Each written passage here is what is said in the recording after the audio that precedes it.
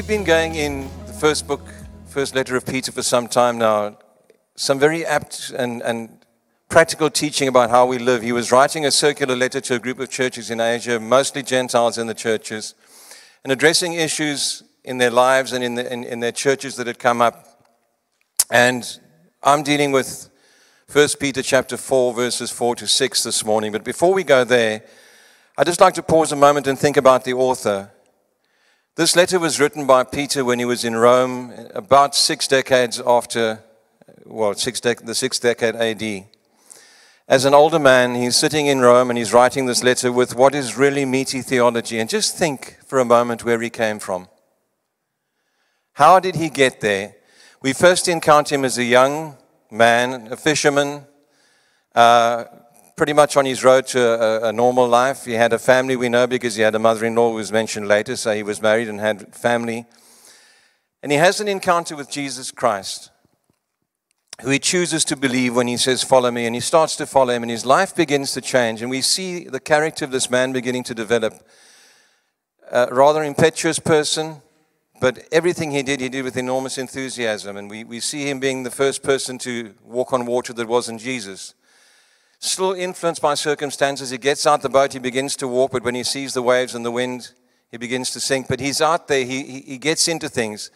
He's also the first person, as he spends time with Jesus, to come to a realization or to acknowledge who Jesus was as Messiah.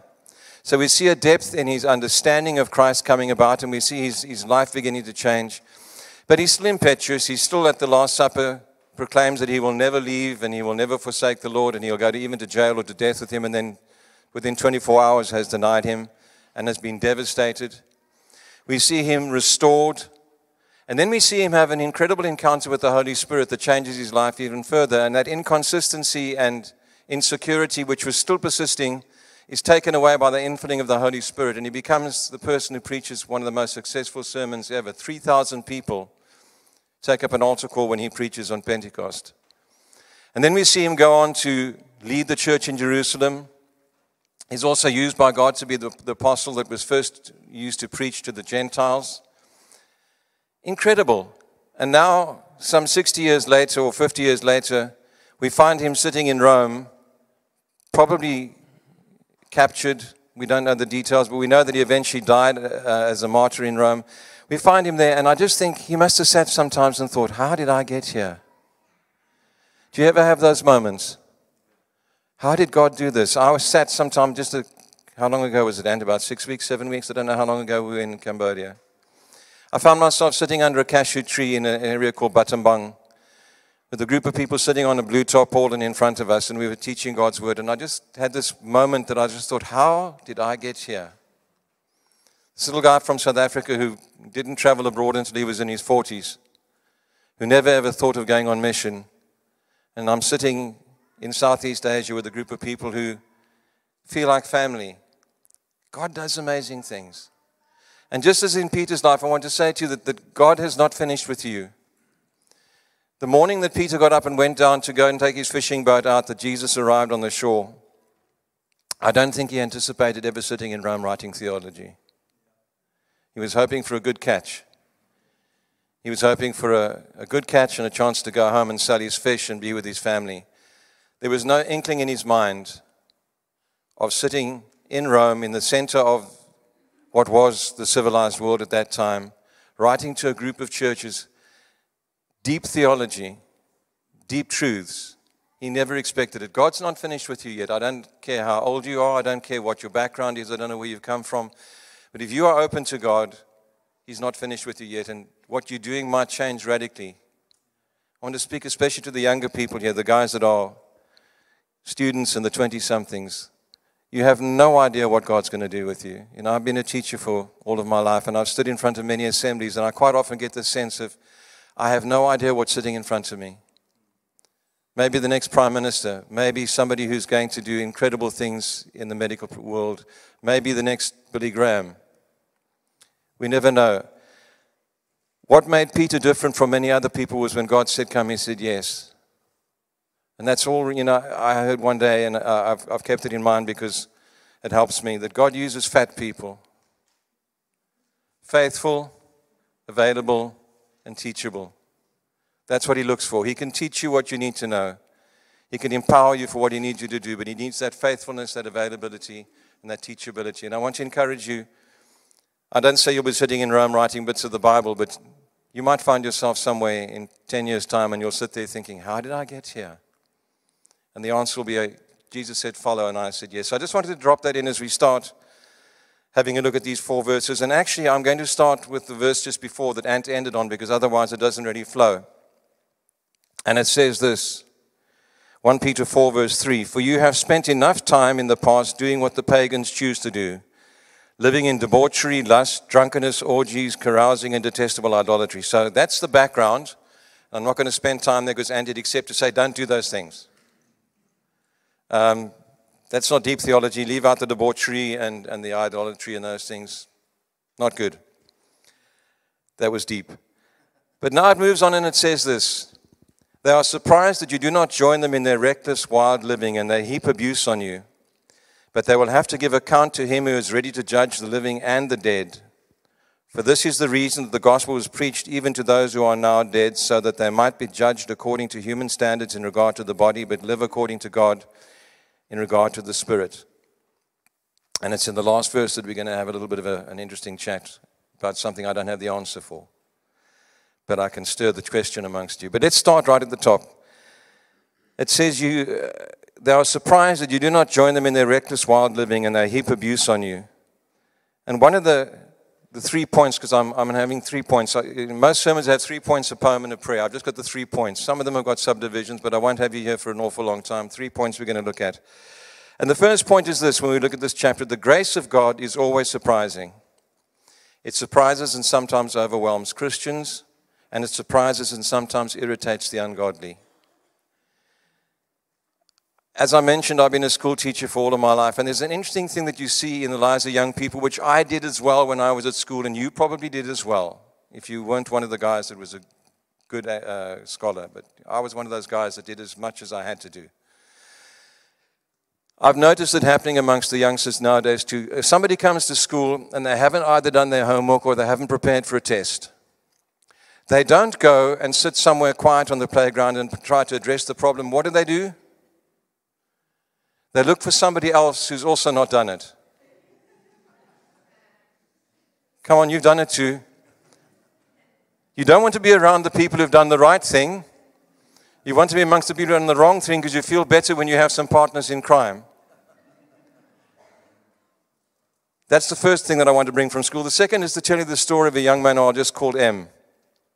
One of my happy stories from my teaching career. When I took over the school that I ran for 21 years here in the UK, back in April of 99, I inherited a young man who I shall call M, who was, and this is used in a pedagogic and educational sense, he was a thug. He was unkind, he was angry, he was rude, he was obstructive, and he was a bully. And we clashed. Quite early on in my time there, the two of us clashed and continued to clash until one day I had him and his dad in my office, and I was delivering the final warning after grace had been exercised. And I said to him, this can't go on, and I spent some time talking to his dad. Now, I tell you this because something, somewhere that someone said to M dropped into the right space, and he decided to change. And I'll jump to the end of the story before going back to the middle. Probably the happiest moment in my teaching career of some 40 years was handing him his GCSE results some years later, because he did exceptionally well. And he's gone on to be a fine young man. And it was just one of those situations and seasons when you see someone turn around. But the interesting thing for me observing him when he decided to change his life was he didn't get any flack from the people that were the people he had bullied, the people that he'd been unkind to, the people who he had called boffins when they did well in the test and had mocked. He got no opposition from them. They were glad to see him changing. He got opposition from the guys that he'd left behind. The other bullies. The other ones. We don't, as human beings, have a nice trait. Well, we have a trait that's not very nice. If we're in the wrong, we like to have company. And when we see people trying to improve their lives, we sometimes try and tear it down. And these guys are being warned and encouraged. there's a difficulty in breaking the image that's been established, and it applies both on a personal level, but also in terms of the culture that you're in, and also in terms of culture in general. When we decide to become Christians and we decide to live differently, it doesn't meet with universal approval. That's a reality. We're excited about it. We are filled with joy. We want everybody to know about Jesus, and we run into a situation where the Christians that we've been mocking before are so glad to have us as part of their family, but the guys that we used to carouse with, these guys that were into the debauchery and the licentious living, they're the ones who say, "Oh, what's wrong with you?" And nobody seems to know better how a Christian should live than a non-Christian. They can see our faults in 100 meters away and can criticize us. And it's hard. It seems unfair. Right now, we're not very popular. I mean, the church is growing, and I'm not talking about this church. I'm talking about the church of God is growing and flourishing. But it's under persecution, even in this country. Not so much from physical abuse or anything of that nature, but by being sidelined and ridiculed. And it's interesting to me how our culture is so busy with that. I just remember some time ago that Richard Dawkins, the humanist, went on record on the radio saying that Christian parents who raised their children to believe in a creator was something that was tantamount to child abuse. And I find it interesting that he's just recently been cancelled because of his opinions on gender and transgender. So he's now also out of fashion. The great canceller has been cancelled. But we live in a society that turns on us when we choose to be different and we choose to live for a different reason. We now face accusations of discrimination and bigotry, and the truth is that we haven't helped ourselves sometimes in those areas. But I don't know about you, but sometimes I just hear people going on about Christians and I think it isn't fair. Have you ever felt like that? We're actually the good guys. And I've noticed, I don't know if you have too, but quite often when there's a talk show and it's multi-faith and there are different aspects being discussed, somehow they always find the weirdest Christian to represent us. You know, we don't have somebody who looks normal and it's some guy wearing a tinfoil hat or something and conspiracy theories falling out of his pockets, and he represents us and everybody else is dignified and we've got the weirdo. And it doesn't seem fair. And the first thing that Peter says to these people is that these guys are not going to be your fans. They're not going to support you. You are under condemnation. You are under martyrdom. But he then says this. He says in the next verse, "But they will have to give account to him who's ready to judge both the living and the dead." And he talks about accountability and a judgment. And that's where I need to stop for my next point, because the truth is that there is definitely going to be an accounting and a judgment that takes place. God's judgment day will be a reply to all injustices. Truth will be revealed, facts and motives brought to light, retribution and consequences and rewards, and the reality of the consequences of the choices that we've made. This is something we don't always talk about. But there is coming a time when God will say, "That's long enough," and he will judge the living and the dead, and he will say, "These guys have taken an opportunity to accept my salvation, and these guys have not." And there will be consequences. I don't like a theology which spends all the time trying to frighten people into heaven. I don't like trying to argue people into heaven. The Bible says if we lift Jesus up, he will draw all men unto him. But we sometimes throw the baby out with the bathwater. And I need to say this morning, that if you are somebody who has heard the gospel of Jesus Christ and you've chosen not to follow that, there is a consequence that will follow.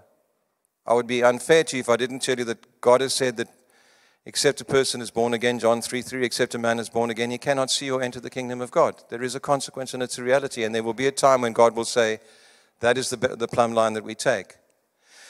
But I want to go wider than that in looking at this verse, because knowing that, what do we as Christians, how do we respond? I was sitting watching the TV some time ago, and it was one of these panel shows, and there were some very clever and very witty people involved. And they got onto Christian bashing. And I won't mention the name of the celebrity, but he's a very clever, very funny man. But he said something about Christians, and I just got so angry. And God forgive me, but into my mind came, you'll get it one day. Because he was openly mocking God, challenging God, and being incredibly disrespectful towards God. And this thing inside me was, God will get you one day. You'll be sorry. And I had to repent immediately, because how should we respond to the fact that there is this judgment coming? We need to warn people that there's a judgment coming, but it needs to be because we are motivated. My immediate thought was, oh God, forgive me for being angry with him. Let me pray for him that he will be changed. The sense of retribution coming and consequence coming to those who haven't accepted the gospel, and reward coming to those who have, is one that should inspire you, if you are a Christian and you've made that decision, to bring as many people with you. I don't know where the term came from. It just popped into my mind when I was preparing, about people rushing towards destruction with their fingers in their ears. And that's the world we live in at the moment. And there's an urgency involved. We need to not just say, well, there'll be a judgment. I'm okay, Jack. I'm all right. I've done what I need to do. I'll be safe. But there needs to be that motivation for us to move forward in trying to bring as many people with us. And then comes this third verse, which is where Anne said there's some controversy, and there's quite a bit of controversy around this verse. It says, "For this is the reason that the gospel was preached even to those who are dead, so that they might be judged according to human standards in regard to the body, but live according to God in regard to the spirit." And it's one of those verses where you think, I'll just skip that one, because it involves the controversy around preaching to the dead and all that's arisen around it. Now, I've been into a number of concordances and commentaries in the last couple of days, in the last week or so, and I can't find consistency in what people say. Michael Eaton, for example, who I have enormous respect to, says he finds nothing in the book of Peter that mentions, that he interprets as the dead being preached to.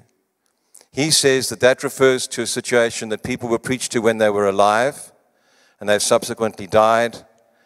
And the reason that he mentions it, he believes, is that Peter mentioned, is that to encourage people that the consequences and rewards for Christians are there whether we're alive or dead. Even death cannot separate us from the positive consequences and rewards that await us. At this time, there was quite a lot of persecution going on, and Christians were dying. And some of the pagans were saying, if you were Christians, how come you're dying as well? And someone like Michael Eaton says Peter is talking about this and saying, even though they're dead now, even though they've suffered and they've been abused, the reward and the judgment for them will be positive, and God will reward them for what they've done. But there are others like Ellicott and even to some extent Matthew Henry who say things like this: "For this cause was the gospel preached to them that are dead." This version is misleading, says Ellicott, he says, and seems indeed to be one of those rare cases where the original has been expanded by the translators for doctrinal ends. The Greek is simply, "For this end was the gospel preached to the dead also," or more literally, to dead men also. And he says, no one without a preoccupied mind could doubt, taking this clause by itself, that the person to whom the preaching was made was dead at the time of being preached. Now, what's this all about?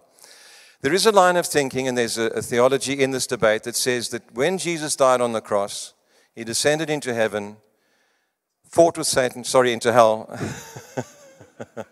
descended into hell, fought with Satan, won a victory, took the keys to death and sin, and led the captives who were there free. In other words, people got a second chance.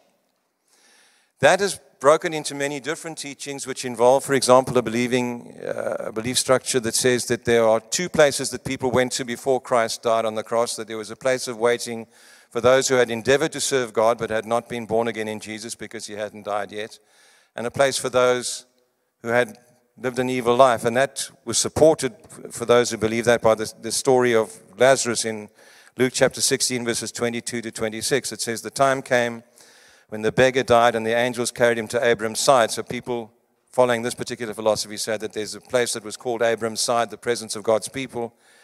"The rich man also died and was buried, and in Hades, or Sheol, where he was in torment, he looked up and saw Abram far away with Lazarus by his side." There are other scriptures that are used. John 3:13 says, "No one's ever gone into heaven except the one who came from heaven." This is in the conversation with Nicodemus, and they're saying that nobody went straight to heaven before Jesus died on the cross, so that there was this reconciliation, a second chance for these people to actually acknowledge the proclamation that Jesus made, that he had made victory on the cross, and that they were able to follow him out from hell back into paradise. The concern about that is it's given rise to the teaching of purgatory and the concept that people believe that you have a second chance even now, that if you are If you don't know that teaching, basically, if you're a really evil person, you go straight to hell. If you're a really, really good person, you go straight to heaven. And the rest of us go to a place of cleansing where we suffer for our sins proportionately and then go to heaven, which is not something that we in the Protestant structure believe in, but it's been derived from this. So we're sitting with a situation where there are people who are adamant that the dead were not preached to, that there was just a proclamation made. And there are those that are adamant that he didn't. And Anne said to you at the beginning of my talk to you that we had a chat this week about it, and we never got to a conclusion.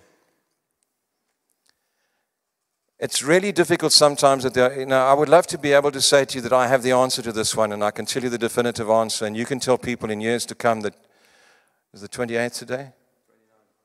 On the 29th of May, 2022, you were in the meeting where Clive Case finally put to rest the controversy of preaching to the dead. But I don't have the answer. What I can put before you is the following. Anything that says that we don't have to make a decision now is something that I can't support. Jesus, when he was on the cross, said to the guy who was next to him, "This day you will be with me in paradise." And there's another scripture I want to read to you in Hebrews chapter 9, verses 26 and 27. Otherwise, Christ would have had to suffer many times since the creation of the world, but he has appeared once for all at the culmination of the ages to do away with sin by the sacrifice of himself. And then it says this, just as people are destined to die once, and after that the judgment. I want to say to you, the time to make the decision is now.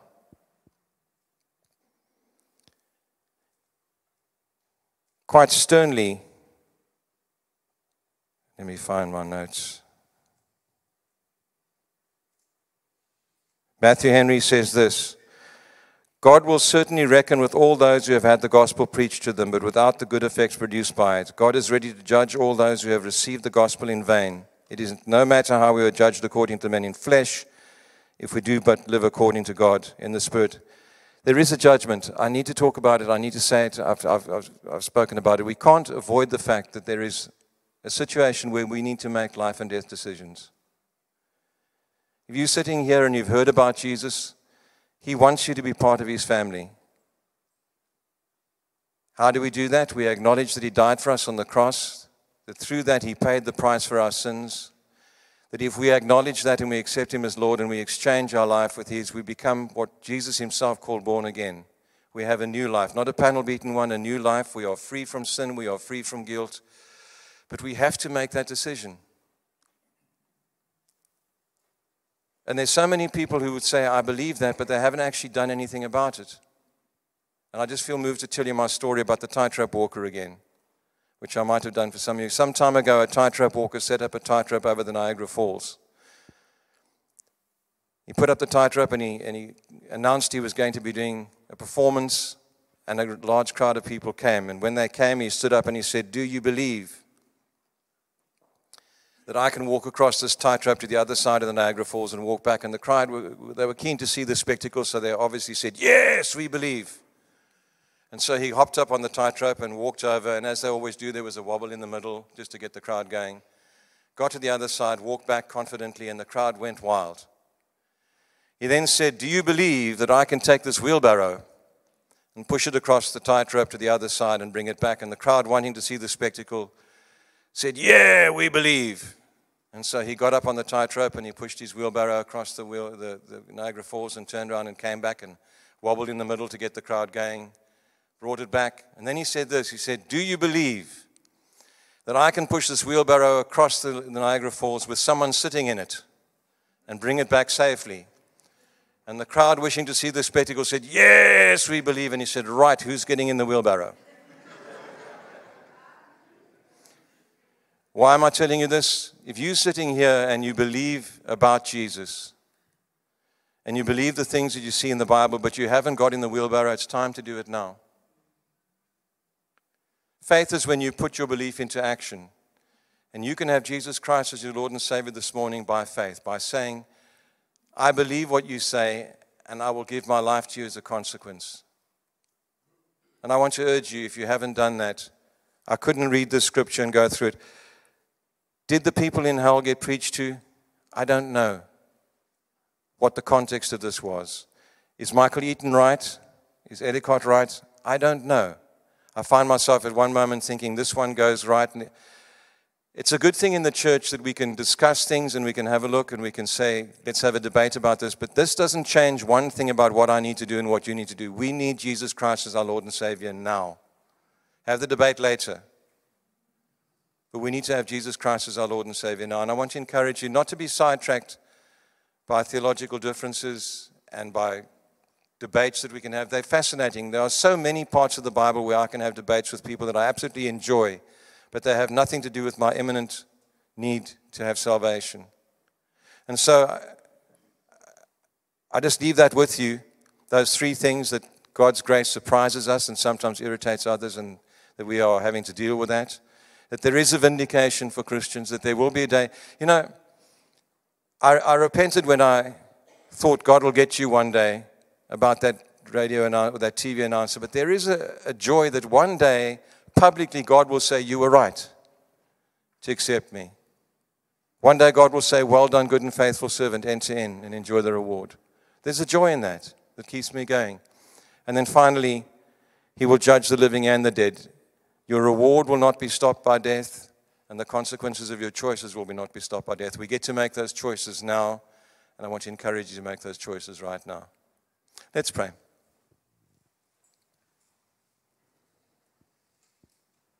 Lord, thank you for your word. Thank you that you've promised that it will go out and achieve your purpose, and I ask you to do that with what we've said today.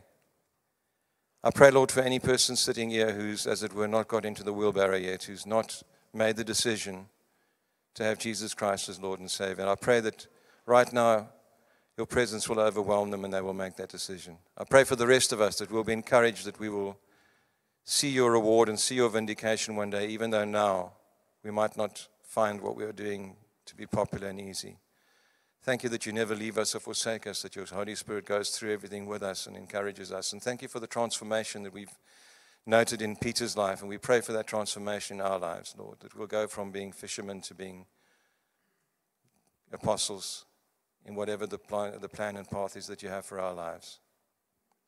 We love you, Lord. We love you for your presence with us this morning. In Jesus' name, amen.